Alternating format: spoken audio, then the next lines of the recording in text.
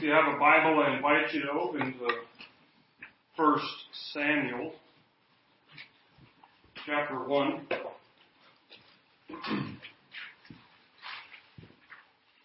First of all, I was thinking about the title of this sermon, and I want to make sure you got the emphasis right. It's not, "We have a king who cares."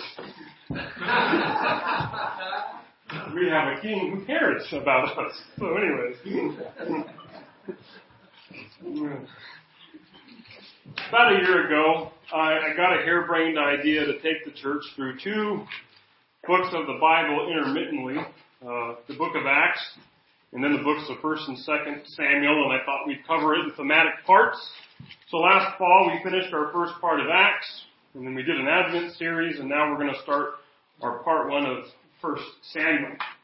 We did 8 chapters in Acts, but we're going to go through 11 chapters in 1 Samuel for our first part, but I'm actually expecting to take either the same amount of time, if not less time, because a lot of my sermons are just going to be through the entire chapter. And don't worry, they won't be longer sermons. But in fact, we're covering the entire first chapter today. That, coupled with a little bit of introductory material about 1 Samuel.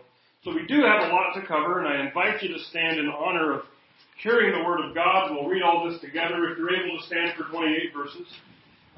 Don't worry, I'm not taking notes if you sit down.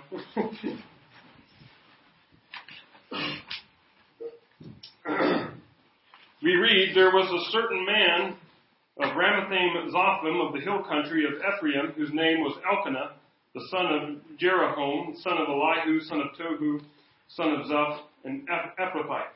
He had 2 wives. The name of one was Hannah, and the name of the other Peninnah.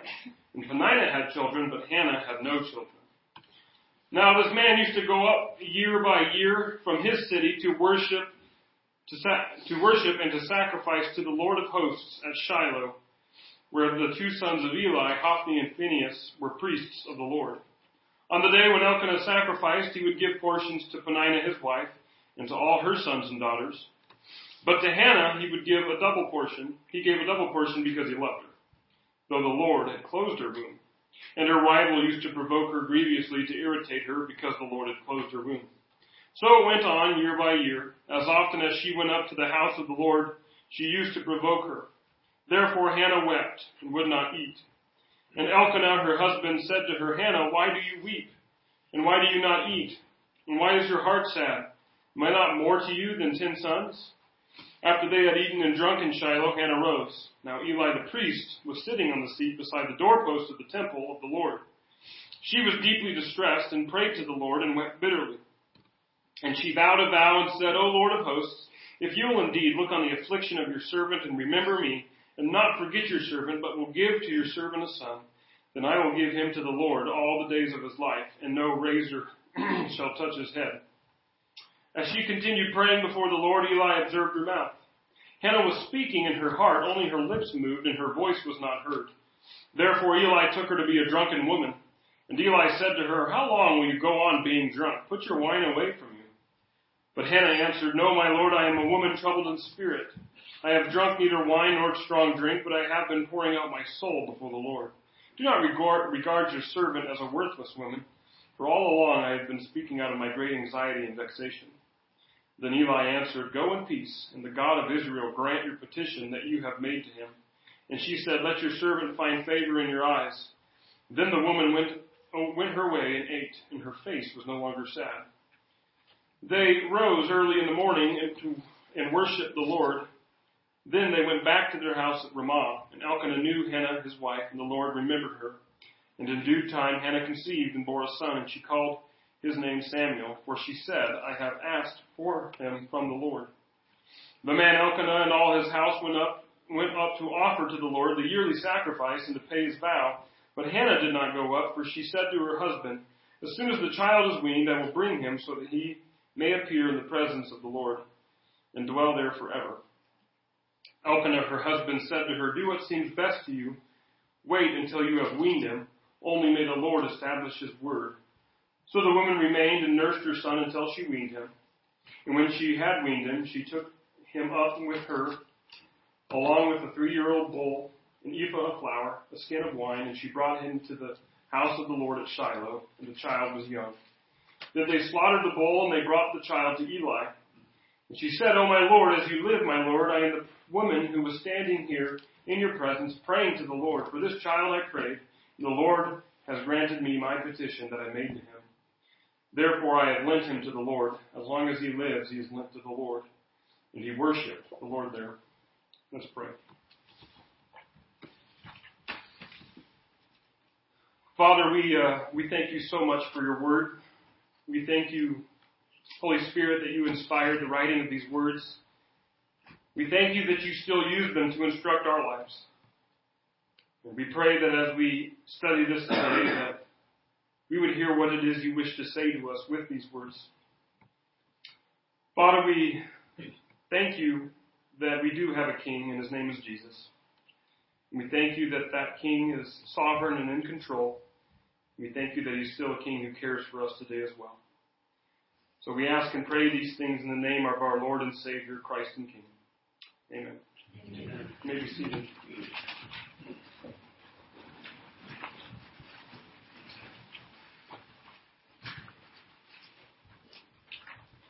We have a king.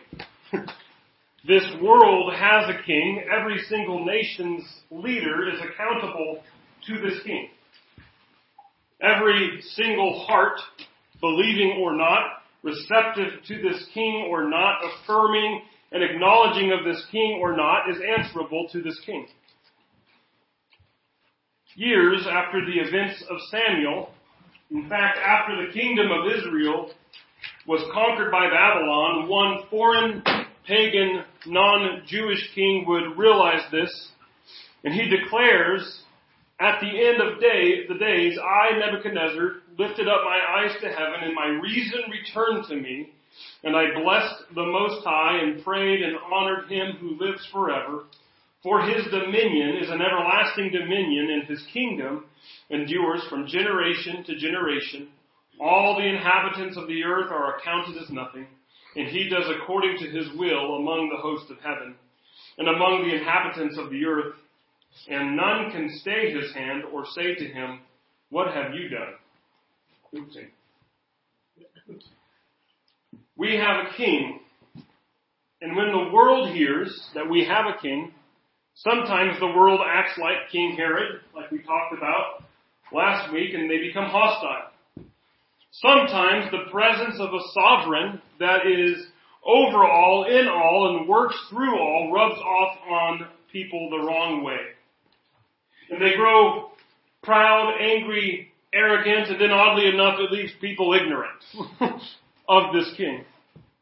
Other times, for those who profess and confess the sovereign, a relationship is born between the king and citizens, and we find the beautiful reality that our king has said that he wants to become our friend.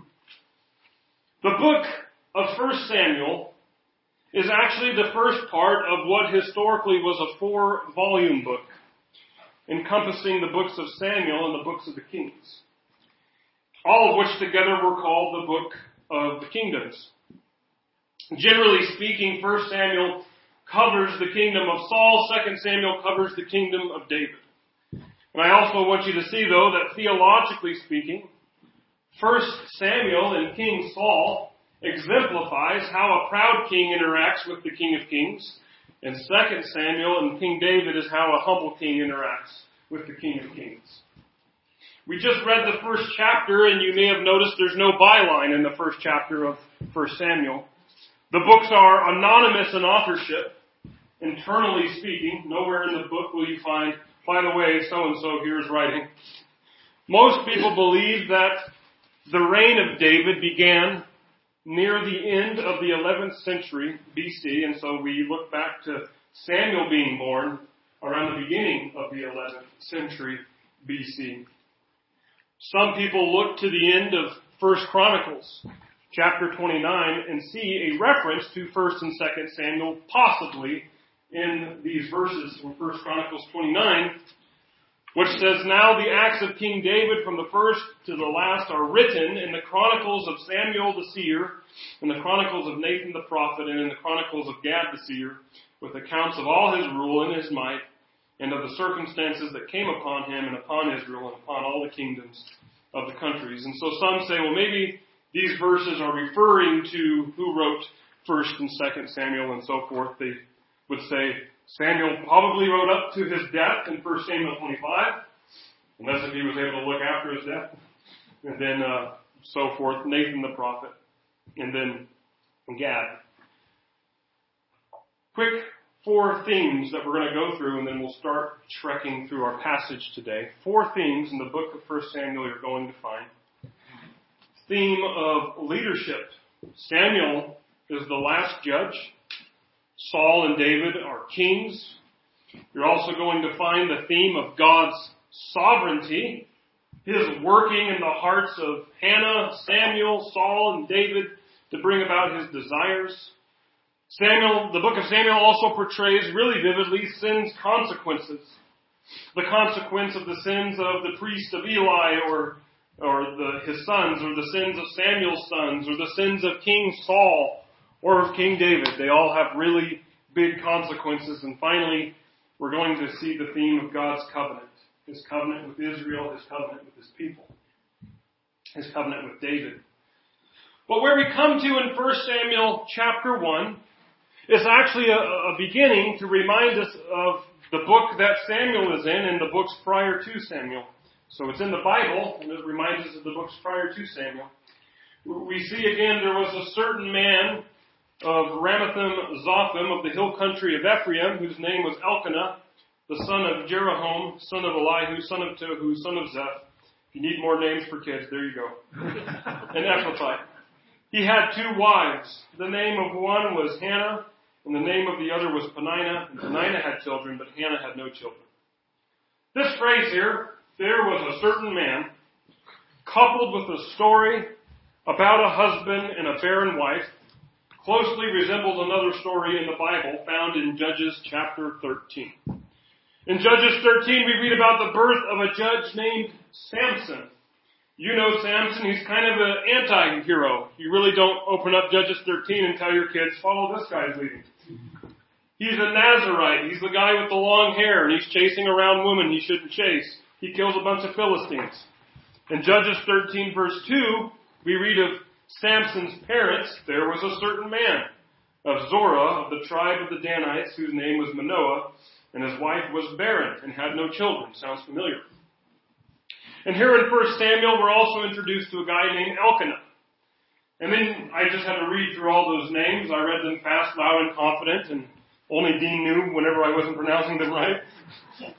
But the fact that there is a genealogy listed suggests that he was probably a person of pedigree. No doubt the people reading 1 Samuel originally would say, oh, I know that guy. He was probably kind of famous, or at least he was a big name. The author wants us to know that Samuel is another judge. In fact, he will be the last judge. And though the barren woman resembles Samson's mother, we also know, biblically speaking, it resembles many mothers throughout scriptures that end up having well-known babies used by God. Abram's wife Sarai was barren until she had the promised Isaac. Before having Jacob and Esau, Genesis 15:21 tells us that Isaac's wife Rebekah was barren. Jacob's favorite wife Rachel was barren before she had a child. We know Elizabeth in the New Testament was old and barren before having John the Baptist. And so, biblically speaking, barren women, even a considerable amount of history before Samuel here, points to this fact that God can do things with barren women where barren women have no hope. In fact, God often brings people of greatness from barren women. There is another book prior to Samuel, though, that this might remind us of. In your Bibles today, if you go back one page, you see the book of Ruth. In the Hebrew Bible, if you go back before 1 Samuel, it goes straight to Judges. Well, the reason we put Ruth here is because we realize Ruth is also taking place in the time of the Judges. And what does the book of Ruth tell us? Generally, It gives us a story of an Israelite family who, through one woman's grief and faith, a child is born who will be instrumental in leading Israel's history. So this is similar to the birth of Samuel. The remainder of the first chapter of Samuel is a focus on Hannah, her barrenness, and God redeeming that. One other thing, though. Elkanah had two wives. Genesis 2:18 through 25 tells us God's intent for creation was one man and one woman, becoming one flesh, not three becoming one flesh.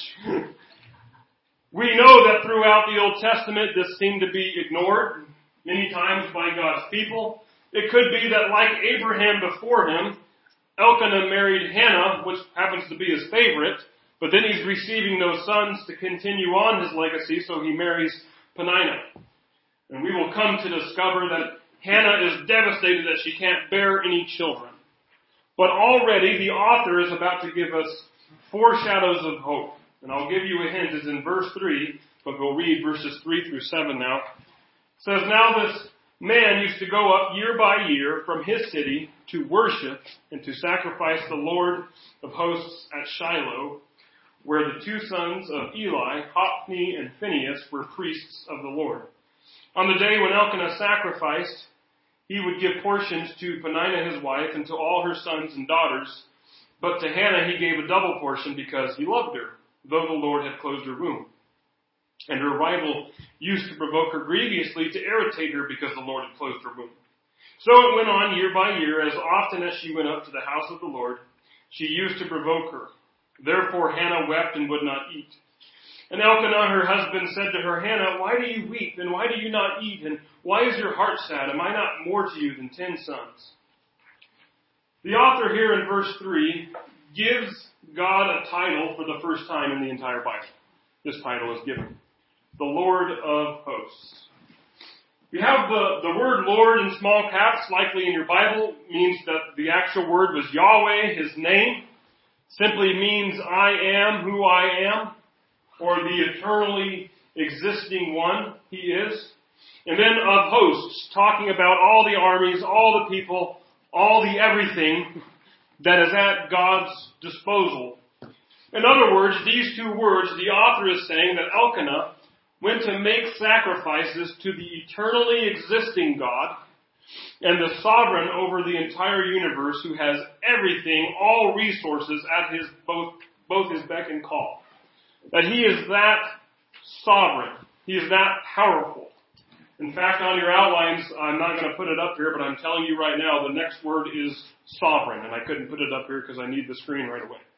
So again, sovereign, is that word on your outline? I even put an S at the beginning of your blank. So Elkanah is going to Shiloh. This is about 20 miles north of Jerusalem. Jerusalem at this time in history was really not an important city for the Israelites. When Joshua led the conquest, Joshua 18 tells us that the Israelites congregated at Shiloh and set up the tent of meeting, the tabernacle there, when they divided the land among the tribes. Judges 21:19 tells us that even throughout the time of the judges, nearing the judges leading up to Samuel, that a yearly feast was held there. And then God, while prophesying in Jeremiah 7, seems to refer to Shiloh as an early important place of his presence. And so it seems that Shiloh, by Samuel's time, had become a rather permanent place, probably still just the tabernacle or the tent, but it nevertheless seemed to be fixed at Shiloh. And we have this family making this trek to Shiloh. It could be the yearly feast that was talked about in Judges. It could be one of the 3 annual pilgrim feasts that the law laid out in Israel's history. But also what was laid out in the law was that during sacrifices, especially Thanksgiving sacrifices or the fellowship offering, the offerer would be able to eat some of the portions that he came to offer. So some of what he offers is sacrificed to God, some is given to the priests, and then some is eaten by the offerer. And so kind of in a Jacob and Rachel sort of way, we're told that because Elkanah loved Hannah, he would give a double portion to her. I was thinking about that. That's kind of an awkward meal, right? I mean, here's Peninnah and here's her kids. Meanwhile, Elkanah's just dumping loads and loads of food in front of Hannah. Eat! Why are you upset? Right? I'm not upset that you're not having kids. I just love you for you. You're not my child-rearing wife. You're my wife that I married because I love. Very romantic stuff, I'm sure. Just not picking up the grief that Hannah's going through. Meanwhile, Peninnah is taking after Hagar in the situation with Abraham and Sarai. You remember that? Why are you so upset, Hannah? Hey, if you're too hungry, one of my many children would be happy to take some of that food off your plate. Just a dysfunctional situation. But in this dysfunctional situation is a sovereign God. A sovereign God that Elkanah and his family are trying to worship and abide by the law. A sovereign God that verse 5 tells us had closed Hannah's womb. Now this wording is very important and it's very easy to misunderstand. When the author reveals that the sovereign Lord closed Hannah's womb, it's not to be read as somehow divine punishment. As in, here is Hannah who wants a baby, but mean old sovereign God, he closed it because Hannah's been a bad girl. Rather, what we are supposed to see is that while the situation looks dismal, Hannah wants a kid, Peninnah's taunting her, and Elkanah is failing at comforting her. Here is God who is sovereign and has the resources to do anything. He is the one aware and who has kept her from having a baby, but at the same time, he is the hope because he's the only one who has the resources to bring a baby. Does that make sense? Which is what he will do. We read on in verses 9 through 18. Says, after they had eaten and drunk in Shiloh, Hannah rose. Now Eli the priest was sitting on the seat beside the doorpost of the temple of the Lord. And again, it seems like Shiloh, while not having the temple that Jerusalem had, seems to have a more permanent or fixed tabernacle. Verse 10, she was deeply distressed and prayed to the Lord and wept bitterly. And she vowed a vow and said, O Lord of hosts, if you will indeed look on the affliction of your servant and remember me and not forget your servant, but will give to your servant a son, then I will give him to the Lord all the days of his life, and no razor shall touch his head. So that sounds like a Nazirite vow. That's like the one that Samson had, only Nazirite vows were usually just for a time. But Hannah is saying to God here, he will be yours all his life. Verse 12, as she continued praying before the Lord, Eli observed her mouth. Hannah was speaking in her heart.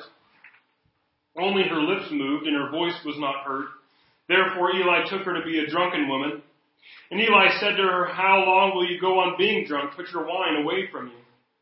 But Hannah answered, no, my Lord, I am a woman troubled in spirit. I have drunk neither wine nor strong drink, but I have been pouring out my soul before the Lord.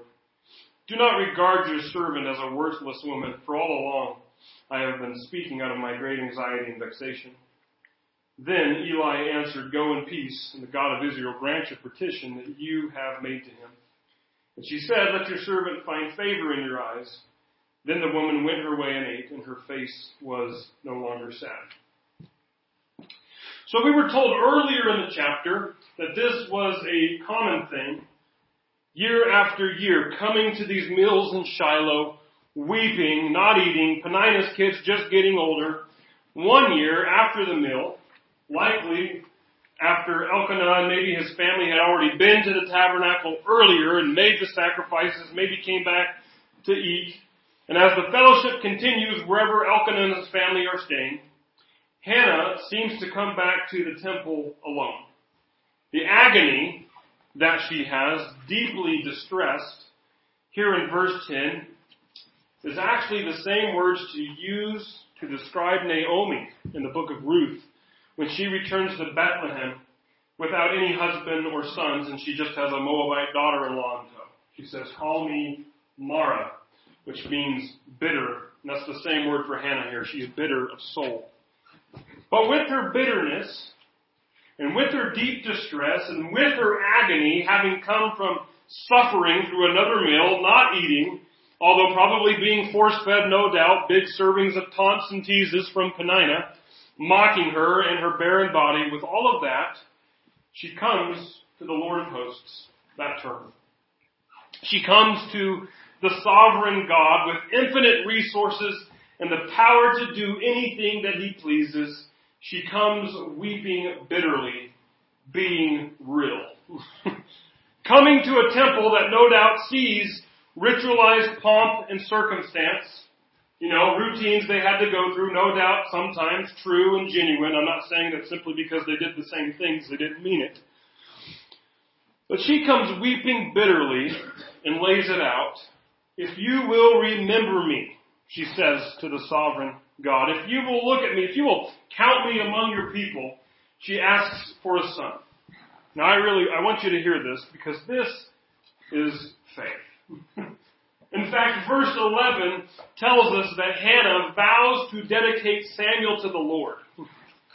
This is kind of like a performative, it's almost as if it's done in Hannah's mind. It's the preparing the fields for rain when no rain is on the forecast. Hannah wants a son and expects a son so she can give that son back to God. This reveals that Hannah does not worship a God that she calls sovereign, but then fails to grasp that He truly is. Rather, she is bringing her affliction to the Lord because she realizes that the Lord can touch the areas of our lives where a misguided comforter of a husband cannot. Where perhaps others might turn to comfort foods or drinks or habits, she turns to God. Why? Because we have a King who cares, friends. We have a King who cares, and I want you to hear this, because this is where I'm at sometimes, if I'm perfectly honest with you. God's more concerned about all the times I messed up than He is concerned about my emotional aches, pains, and concerns. When the truth of the matter is He came, He went, He bled, and He died on the cross for my sins because He loves me. If I think He loves me enough to die for me, but He doesn't love me enough to hear the times I come weeping bitterly to Him because I still have sin at times, then I don't know if I know my God. We have a King who cares. We have a King who is listening to Hannah here weeping bitterly. He's not some high, mighty, distant, indifferent dictator who says, well, I'm sovereign, I closed your womb, I've made my decree, don't question my decisions, Hannah, how dare you? Rather, the amazing reality is this right here, that here is suffering, crying, bitter Hannah being real before the sovereign God, and the sovereign God is listening. The sovereign God cares. Hannah knows that. She's before Him weeping bitterly and crying so much that the priest thinks that she's drunk. One of my study Bibles suggested that this could be a bit unsettling, that the priest Eli's first conclusion is that Hannah is drunk. Here's what it might suggest, that Eli is a little unfamiliar with genuine, heartfelt, fervent prayer. His first conclusion is that Hannah is drunk. It might make us wonder if Eli never saw genuine, fervent prayer or never did it himself, which really couldn't be hard to fathom. As we know, the time of the judges was a time of mass rebellion and backsliding, generally speaking, for the Israelites. We know Eli's sons, we will hear in a chapter, aren't at all righteous people. So while we can't pinpoint Eli's spiritual life, it makes us wonder if he thinks Hannah's drunk, maybe he's not familiar at all with the kind of prayer that Hannah is doing. Hannah says in verse 15, I've been pouring out my soul before the Lord. Echoing what the author says in verse 12, saying that she was praying before the Lord. One commentator would differentiate for us the difference between praying to the Lord, which gives us a direction where one's prayers might be going.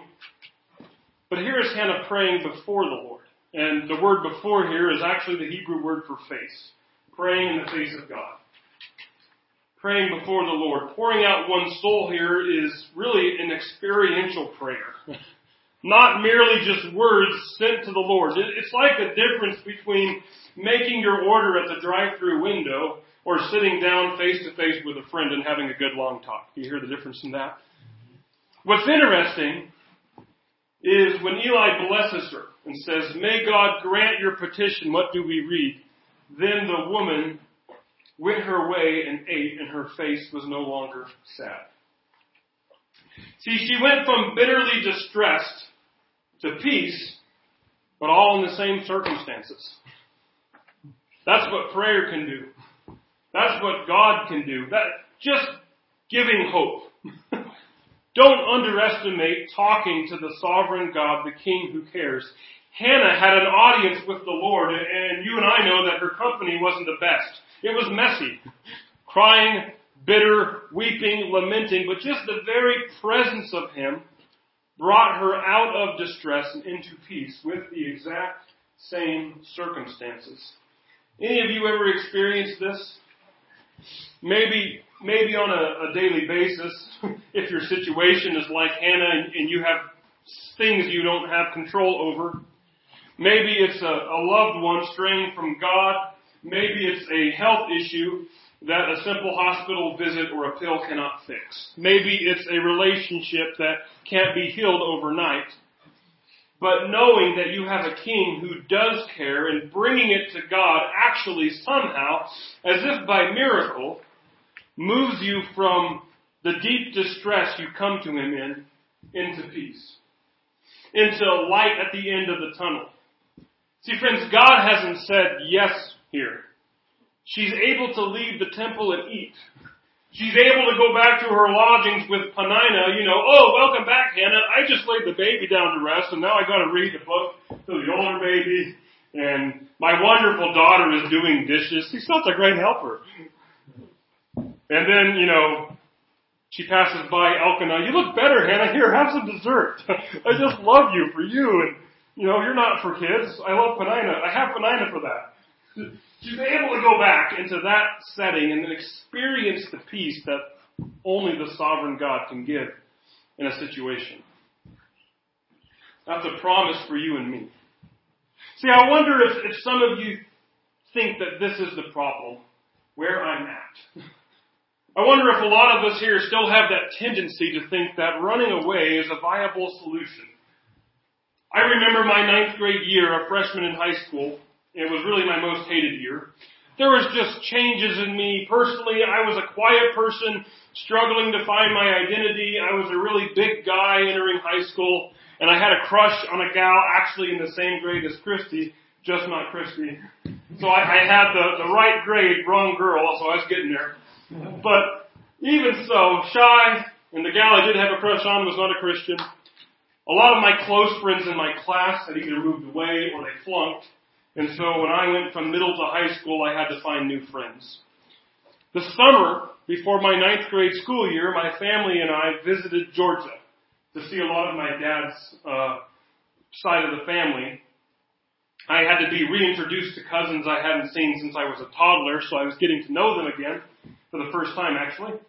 And I remember looking at towns around Georgia, and my dad was a postman, and I would say, "Dad, you could be a postmaster here. Dad, you could," just looking for possible places for my dad's employment. And I remember sitting in the parking lot of Valley View Nazarene one day after church. Dad and the siblings still inside talking to people, and my mom and I were in the car, and I was just going through every possible solution that wouldn't land me back in Camiai High School. Dad can get a job in this place in Georgia. I'll start going to the Christian Bible Academy in Camiai. But the problem wasn't Camiai High School. All my problems wouldn't go away with going to a different place. We think that because where we experience our problems happens to be where we do life, oddly enough. But I just described a lot of problems I would have anywhere. Needing new friends, being shy in new surroundings. God is able to make our proverbial Camiai High School a place of peace, not distress, because of the work He does in us, not in our circumstances. Do you hear that? Running away, a change of places, cannot cure what's inside us. Furthermore, Hannah's hope is not ill-founded. Her resting her hopes on the sovereign God is not a bad move. In fact, it's probably the best move, and it's often an overlooked move, I think, of both believers and non-believers alike. Let's look at the latter half of this chapter and finish the story out. Beginning with verse 19, they, referring to Elkanah and his entire family, rose early in the morning, so I'm assuming the morning after Hannah had gone to the temple alone to pray, and worshipped before the Lord. Then they went back to their house at Ramah, and Elkanah knew Hannah his wife, and the Lord remembered her. And in due time Hannah conceived and bore a son, and she called his name Samuel, for she said, I have asked for him from the Lord. We'll pause for a second. There's lots of debate about the etymology of Samuel's name.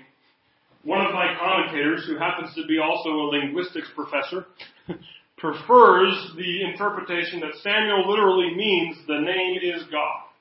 As in Samuel is under God's ownership. He belongs to God, which is what Hannah said she would do concerning Samuel anyways.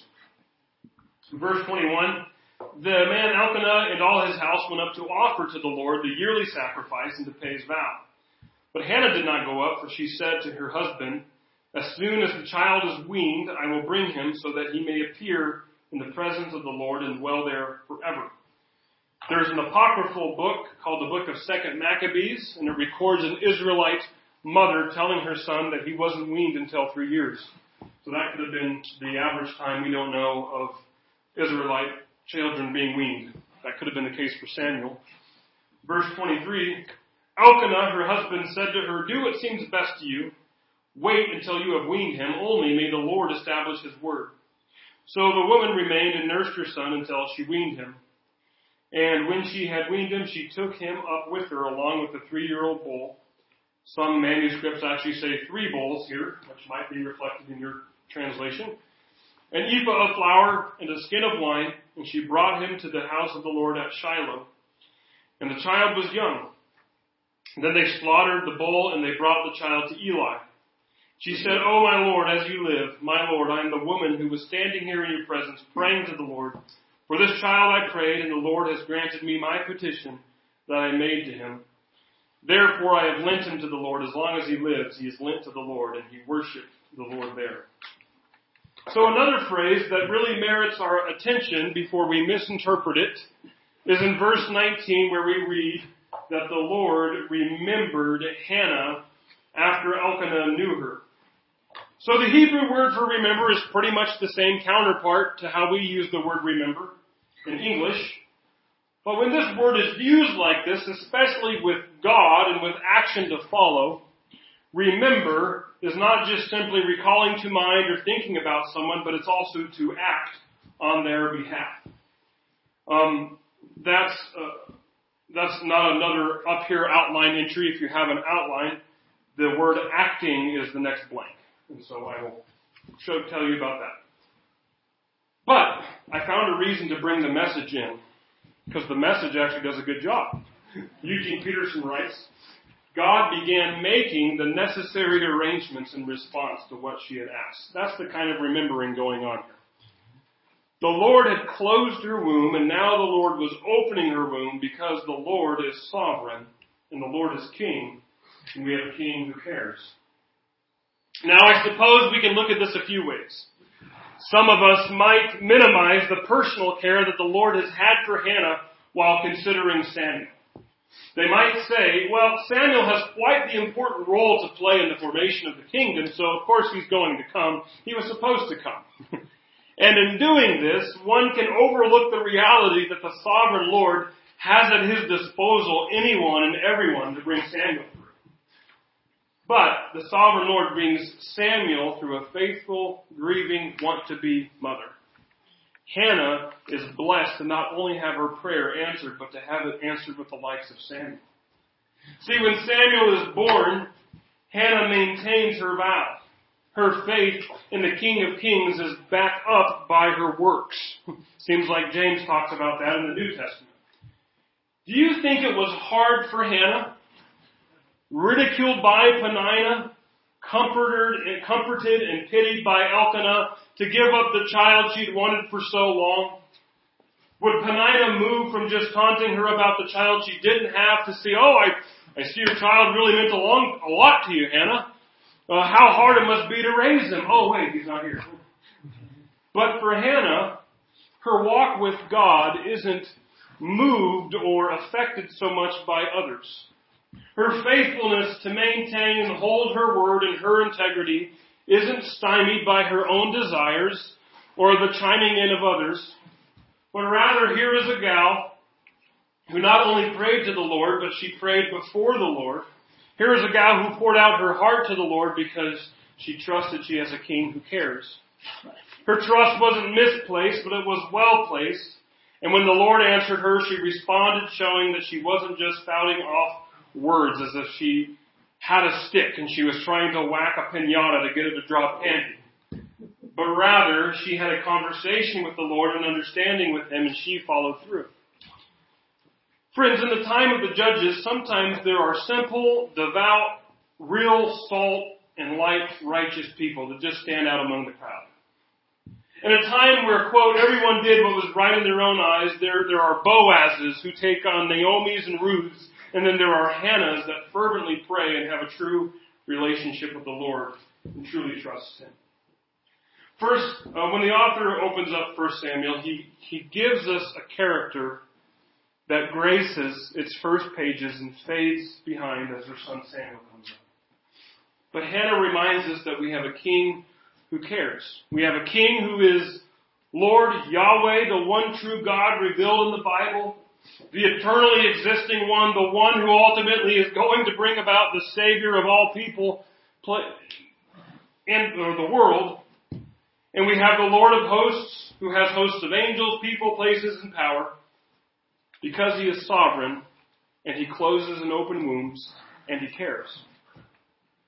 Which means, or begs the question, why wouldn't you bring your petitions to Him? So I have a challenge for you this week. I challenge you to have a Hannah moment with the King.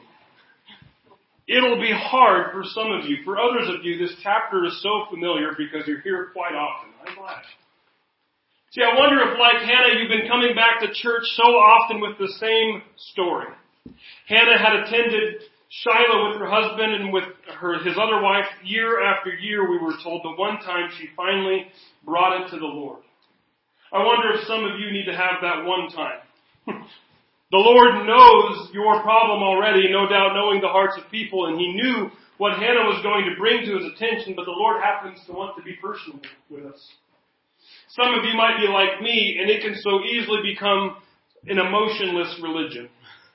Sometimes we get passionate about truth, and we'll defend our hills that we like to die on, but get emotional with God with a conversation, pretend like He cares about a problem that I have? Yes. Because at the end of the day, the King that all kings answer to, the King that all people will either love or hate, submit and yield to or surrender to, the King who tells the sun to go down and come up, the King who knows all past, present, and future, the King who breathed the universe into existence, the King who is over all, in all, and works through all, is a King that happens to care for you in a very real, familiar, and personal way. Amen? Let's pray.